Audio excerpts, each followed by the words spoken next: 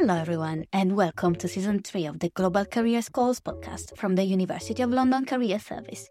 In this season, listen in to stimulating careers conversations between a member of our team and professionals working in a range of sectors based across the globe. Join us as we speak to Law's alumni that embarked on a variety of careers journey. In this episode, we are really excited to introduce you to Sarah Copeland, originally from New Zealand and now based in Lyon, France. Sarah studied an LLM in Public International Law with the University of London, thanks to which her career pivoted from private practice as a solicitor and barrister to higher education lecturing. She will talk about her motivation, the skill set needed, work-life balance, and the emotional challenges and reward of the job role she has taken during her professional journey.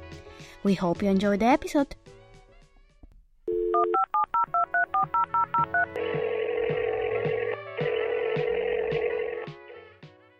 Sarah, it's a real pleasure to meet you and have the opportunity to meet you in person. Absolutely. It's great to have you here in London. Where are you normally based? Well, this week I'm in London for the graduation, which is a great celebration. But at the moment I'm based in Lyon in France, so just across the channel in France there, but I'm originally from New Zealand. Great. Thank you. Congratulations on your graduation. Thank you.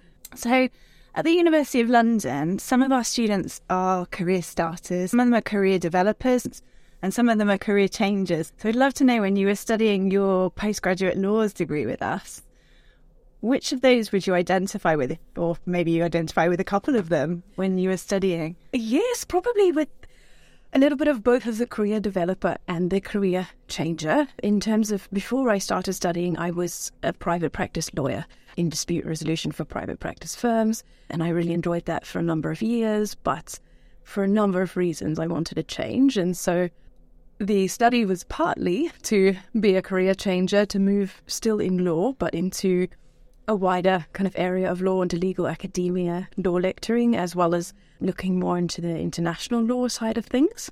And then I guess as well, the development of the career.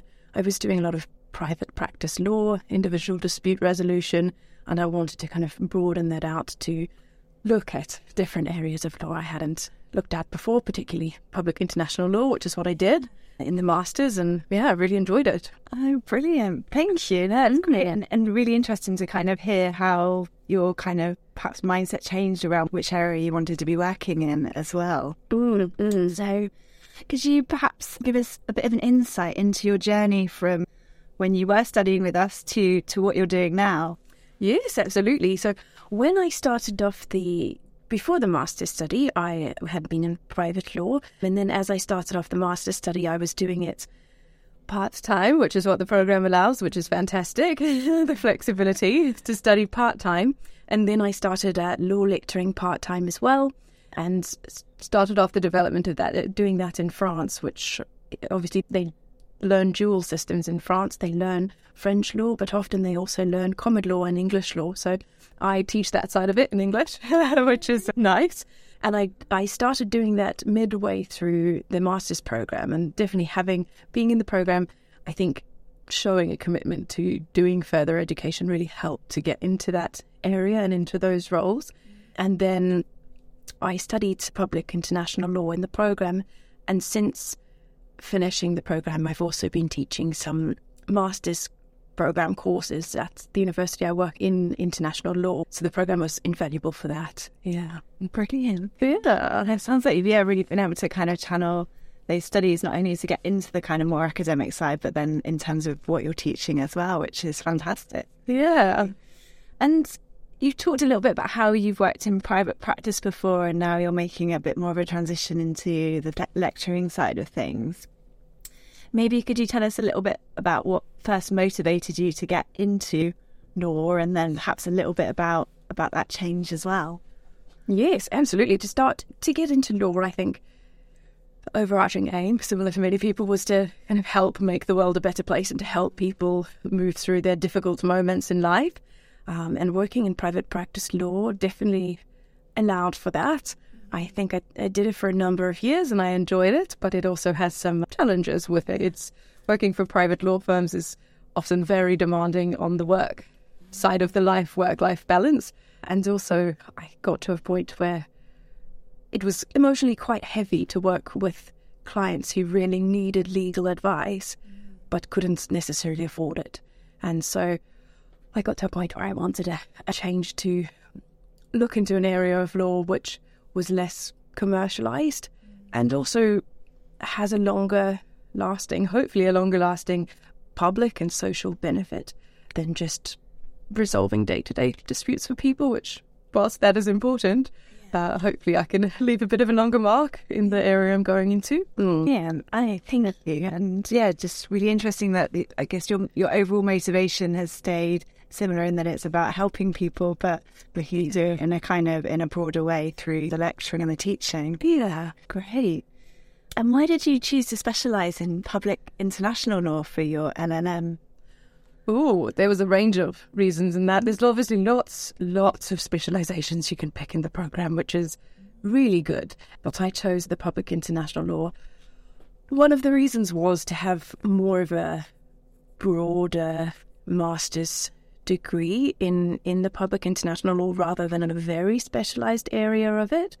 Obviously, another for me was just it's a very interesting area to actually study in. The world is constantly changing and so is international law. I also think it's just a very important area of law. It moves very slowly over the decades, I would say, but is proved in the last 50 years to be invaluable to improving the quality of people's lives around the world, improving development, trying to balance out the social inequalities and political inequalities left from the war and colonialism and all of those things, and build up on layers and layers of human rights. And so just for me, I really wanted to develop my understanding in that and how that all works. Wow.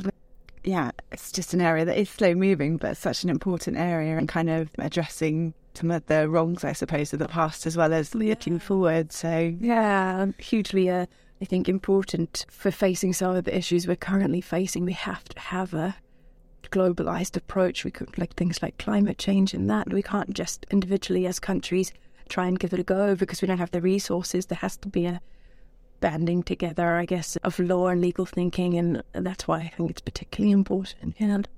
And could you tell us in a bit more detail perhaps about your current role? So predominantly in my work space, I lecture law in France. I do that in an undergraduate common law degree program. And so I lecture lots of the normal topics like tort law and contracts and equity. Try and make those interesting for the French students. Often some of those topics they don't come up in civil law as much. So that's interesting for them. I also lecture in a master's program in European international law and human rights, and I really enjoy that, dealing with older students who have a bit more critical thinking and are a bit more willing to give things a go and have discussions. So that I really enjoy.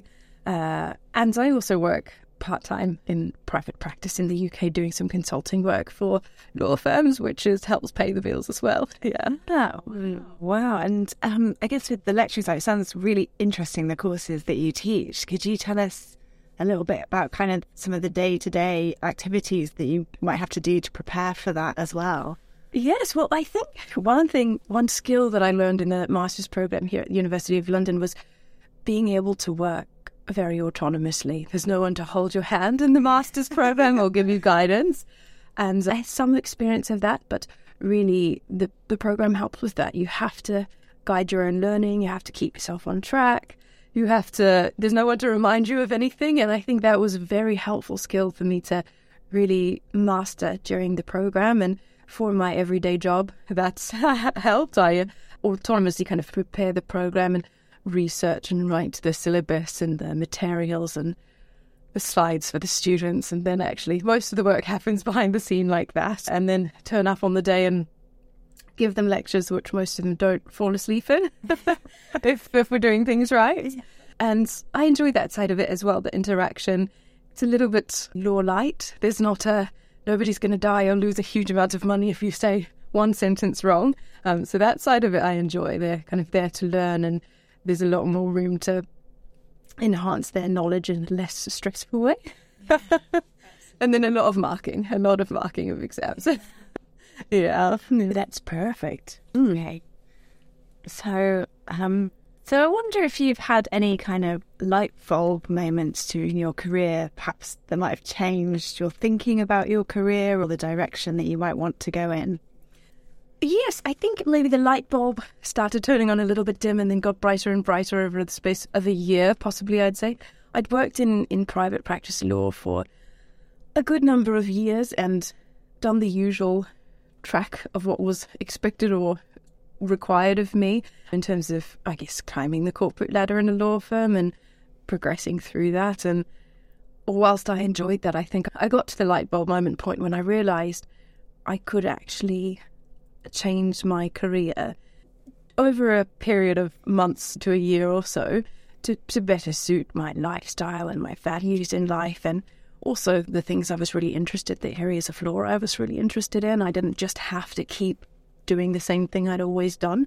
Obviously, that required some time and financial commitment to study and a little bit of a brave leap to do something different. But I think the light bulb moment really did come on when I thought, keeping working in private practice law will be good for the bank and good for the career over a lifetime. But I also wanted to do things as well that made me feel fulfilled and intellectually stimulated, and I have a bit of the best of both worlds at the moment. I can do a bit of private practice work, but also working in academia and looking at the international law side of that as well has really been quite fulfilling for me. Yeah. So it sounds like taking that time to step back and really reflect on what's important, which, as you say, can be difficult when you're on that treadmill of your work's busy, life's busy, and but at the same time, kind of reflecting on whether you are still going in the direction and whether the things that were important to you before are still important to you. After a few years, I think, working, you realise that some people obviously just love what they do and they keep doing that all their lives, which is fantastic. And then others, life circumstances change or their family circumstances change, and realising that you can change the work life to try and suit that as well, to have a manageable and enjoyable life. Yeah, it's great. And I suppose, as you said, it's also quite a brave thing to do sometimes, because you're on track for you're succeeding really in the career that you're perhaps pivoting away from slightly. How did you know it was the right time for you to do that? Oh, the timing. That's a good question. That's a difficult question. I think for me, it partially came when we moved from New Zealand over to France for my husband's work. And so for me, at that point, it gave me a trigger to step back and think, I can choose to change if I want to at this point, or I can go straight back into what I was doing, just in a different country. So that helped, that pause helped me realise to think about really what was going to be important looking at the next 5, 10, 15 years. Yeah, the timing, there's never a perfect moment to change a job or change a slight area in the career. And you do have to just take a bit of a leap of faith sometimes. I'm quite a cautious person, so that wasn't naturally the easiest decision for me. But starting the master's and investing in further study definitely helped me to feel more confident that I could go in a new or a wider direction. Great. No, it's great that your studies gave you that confidence. And I think probably a lot of our listeners who might also be contemplating a career change, that will be really helpful to hear that that's a process that everybody's having to navigate. Nobody feels confident doing that. You just have to take a leap of faith, jump at it, and put all the work into doing it and hope it works out. Yeah, no, that's great advice. So, and you mentioned that you still do some private consulting work as well. Are you able to tell us a little bit more about that? Yes, that side of it is still in the dispute resolution area, just kind of behind the scenes legal work and that kind of thing. It's a nice thing to do part-time as well, kind of keep my fingers in the legal world, in the private practice legal world, but also not to carry so much of the day-to-day stress and demands of that world. So I feel quite lucky to be able to do both. But, and sometimes that's just working out what is making you happy and prioritising that. So, yeah. Okay, so what skills or experiences do you think you developed through your University of London degree that have helped you succeed in your career so far? You talked a bit about that kind of autonomy. I just wondered if there was anything else that you felt had really kind of contributed to where you are now. Yes, the autonomy was a big thing, that the program was entirely self-driven, so that's really flexed those muscles, just being able to work for several years without detailed guidance from someone on a subject was a good skill to learn. I think probably the second biggest skill I learned from the program was to have a much greater ability to think critically about the law and the world, and that was a huge part of the program, of all of the exam questions. And it really helped me to open my eyes to the world and think a lot more critically about just general things that happen and about the law. Every decision has consequences, some good and some bad, and to stop and balance those all up. And really, the program helped with that. And then I think also just it gave me confidence in my legal knowledge. Not just having the certificate, but having that depth of learning that a master's program gives you. That, for me, the undergraduate law degree didn't give to that extent. It gave me a deeper confidence in my knowledge of the law and learning. Brilliant. I'm glad it was so valuable in terms of, that confidence, and also some of those kind of key transferable skills, those key employability skills as well. And sometimes careers don't always run smoothly. So I just wondered if you'd faced any setbacks in your career so far, and if so, how you managed them at the time. For me, probably personal life circumstances changing. Some health difficulties meant that my ability to do everything wasn't quite as the normal person's would be.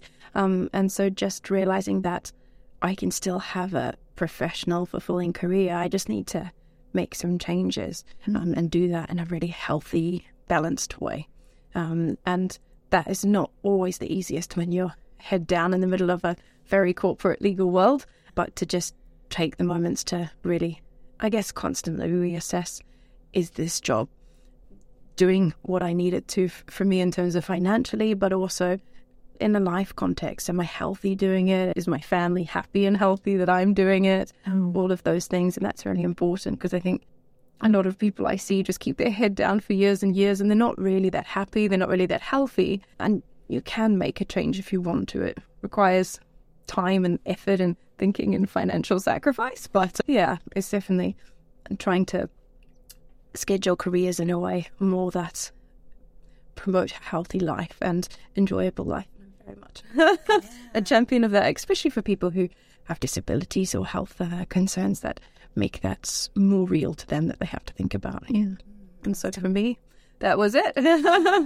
Being able to realise the talent in different ways through making some of those changes, and as you said, often other factors can impact our career circumstances, but family life and health and so on. So you don't all come with the same set of health, physical or mental health or background.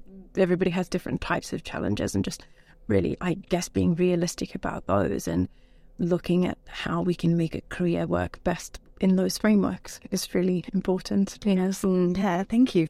And you've mentioned, as a corporate lawyer, very busy and demanding role, and I imagine academia can be quite demanding at times, particularly at marking and things like that. I just wondered if you could share in what ways you manage your well-being and your work-life balance in those scenarios. Absolutely. I am very much a strong believer of work-life balance, making sure both of those are in balance so that people have healthy and fulfilled lives.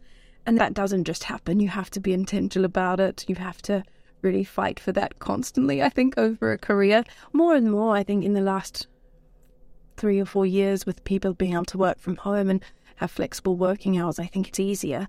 But you still do have to, if that's important, you really have to, I guess, focus on that. And practically for me, that looks like being quite strict around working hours, and from a legal perspective, not spending my weekends and my evenings ruminating over the difficult legal challenges or the people's really awful problems, putting those aside, because solving them in my private time in my mind isn't always going to be what's healthy for me and best for the clients in the long run.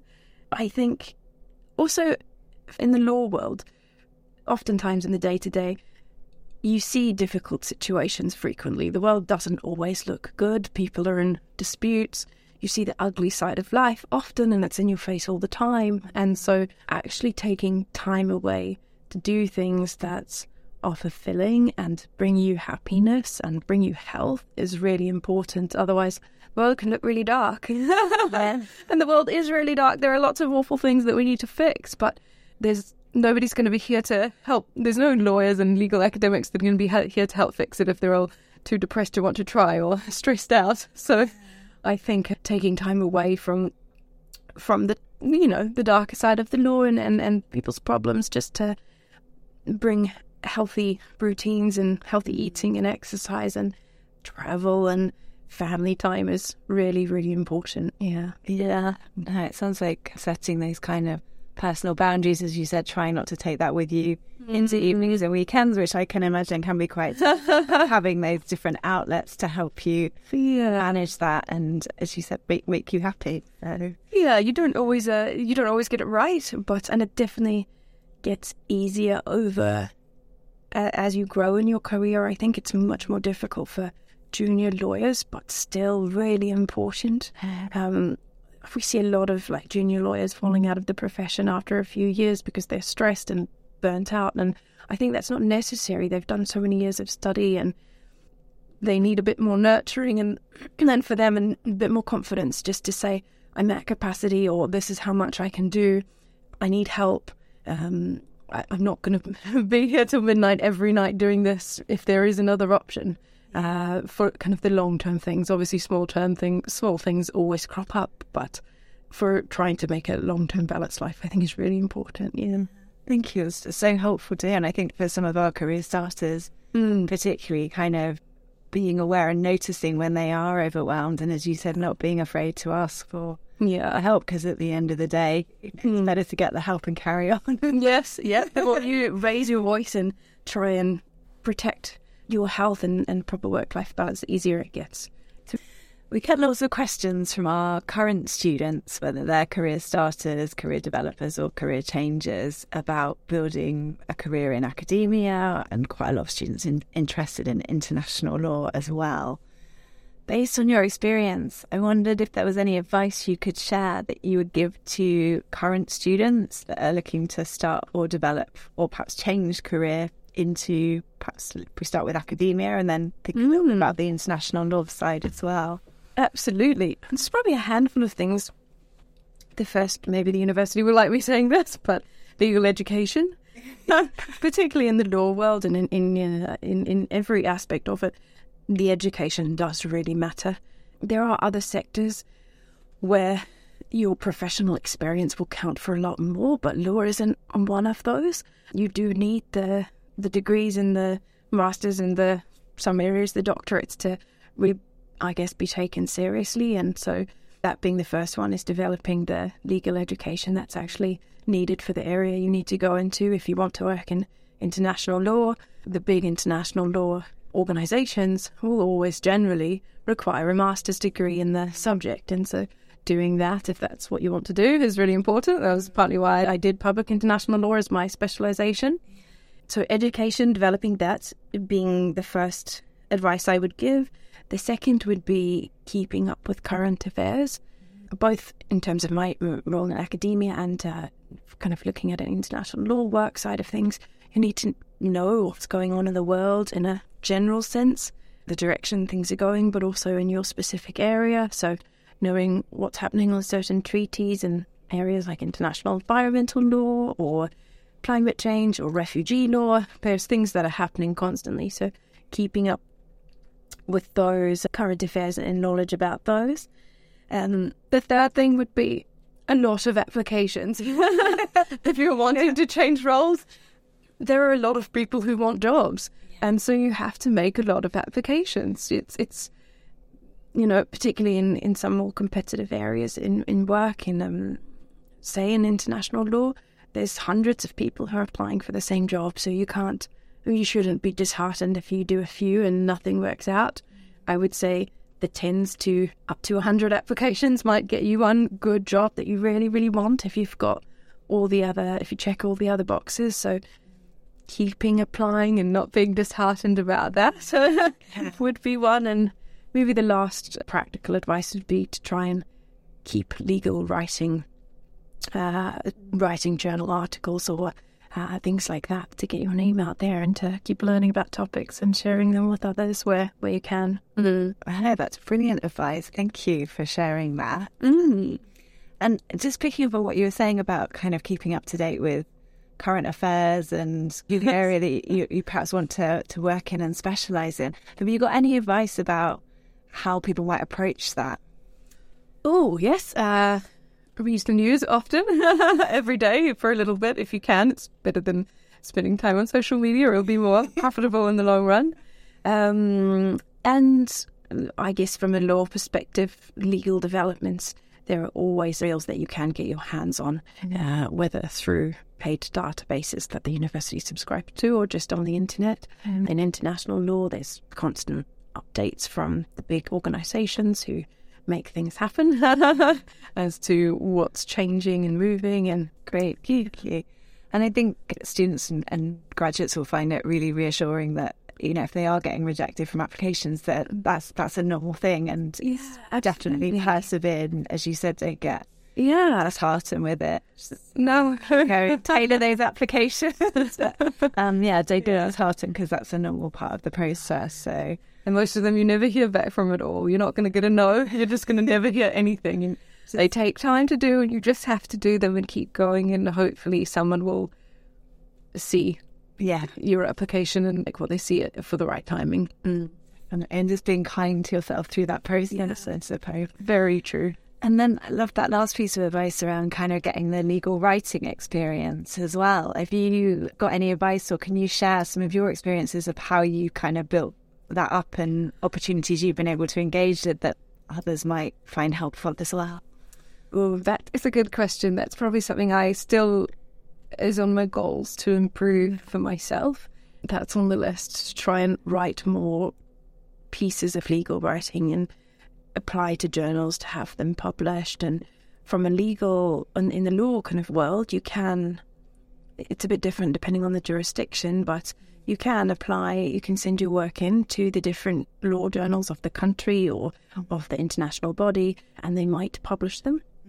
And that takes a lot of time and work and a lot of failures you don't always get, but you learn something along the way, and it's not time wasted. And I think, I'm not the best example of that, of more published work, but I think that's also important.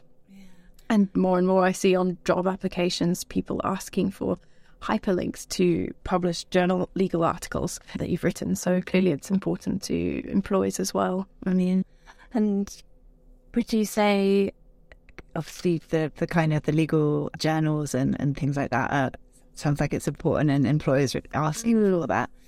Are there other avenues that are valuable?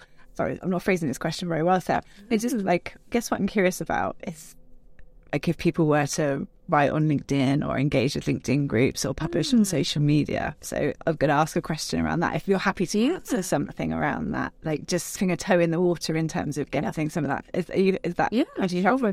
Great. And so alongside getting kind of published articles or submitting articles for publication, I wondered whether there are other avenues that people could use to perhaps raise their profile in different ways, whether that's through social media or LinkedIn, sharing their expertise through those platforms. Would you say that is another helpful thing to do as you're building your career? Definitely, yes. I think in terms of in the legal world, if people are in private practice law firms, writing legal articles can be something you can do under the firm's website or under the firm's name. And that's not always prioritized because it's not necessarily, it doesn't earn the most amount of money, and you might have to put a little bit more of that into your time elsewhere. But they are important. If you can even get some articles on topical things published on the firm's website, generally they're very happy for lawyers or younger lawyers to do that, because they do bring in work for the firm as well and increase knowledge. And I have found that has helped kind of in terms of networking and growing a profile. That can really help. And then obviously they get shared on LinkedIn and platforms like that. Yeah. Brilliant. Thank you. And what skills or experience would you advise someone starting out in the field to develop to be successful in the future? The first, getting the right legal education. So getting the right degree or a master's or doctorate, whatever it may be in the area you want to work in. Growing your kind of knowledge of historical understanding. It's not something that we're really taught at law school or when you enter a profession, but the world is the way it is today because of the last 100 or 200 years, and actually knowing what's gone on in history gives you a better perspective for helping to address challenges and see where people come from and make sure that people are included from more diverse groups and that kind of thing. Legal research and writing skills you can't get anywhere in law without having, or you can go much further if you have good legal research and writing skills. And definitely developing those for younger lawyers is vital. Yeah. Great. And you mentioned networking in your earlier answer. I just wondered if you could share any advice around growing your network, particularly perhaps as a career starter or somebody changing into this area. This is not an area I naturally find the easiest to do. You have to grow some confidence and I think just put yourself out there, and sometimes it looks like it's working out and other times you really don't know. But I think in the legal world, oftentimes who you know makes a difference. Oftentimes people that you've met or that you know in a professional capacity will come and tap you on the shoulder or point you in the direction of a new opportunity when it comes up. It's definitely, it'll depend on the country and the jurisdiction where students are, but definitely in common law and Anglo-Saxon countries, the UK, any of the kind of former colony countries, knowing people in the industry helps. So going to some of those events, meeting people, growing a LinkedIn profile, I guess. I don't think that's everything. I don't think just having 1,000 people on LinkedIn is going to do it. I think having better, more meaningful professional relationships with certain people is good. And yeah. Thank you. And I think, quite a lot of listeners will empathise with, feeling quite nervous sometimes about networking and that being outside of your comfort zone, going to events and perhaps meeting new people. So it's really helpful to hear that it's sort of something that is, that the payoff is definitely worth that. Yeah. Initial discomfort, maybe. Yeah, it's not always the easiest. And I think I learned that very early on. When I was an undergraduate law student, there was an event and I thought I should go to that because that will help network with the job area that I wanted to be in. And I was literally driving on my way there and I thought, I don't want to do this. And I went and ended up getting a job at that firm a few weeks later. So that for me, it paid off in a very tangible way. But also, so taking those opportunities, meeting people, going to those events, you don't need to do them all the time. I think some people just overdo it. Have a life, like developing a profile and a network isn't everything, but picking the events you choose carefully and trying to, when you're there, pluck all your confidence up and speak to people that you might not ordinarily feel greatly confident speaking to. You do just have to back yourself a little bit, even if you don't feel confident. Yeah, fake it till you make it. And you also said that sometimes the payoff, you don't initially see an immediate payoff, but I suppose it's about nurturing those relationships, having 1,000 connections on LinkedIn, but maybe curating some of those relationships with people and staying in contact and being active with it. Absolutely. I think sometimes my example before was a very short, immediate payoff, but I had actually been in a professional context crossing over with people from the firm I worked first for a few years before that. And I guess one thing I probably forgot to mention before that I think is most important in developing kind of the network and things is just doing very good work in your day-to-day, and people speak highly of that, making sure that getting the work done trying to do it in an excellent manner. People refer you on if you've done good work for them and they're confident in recommending your name.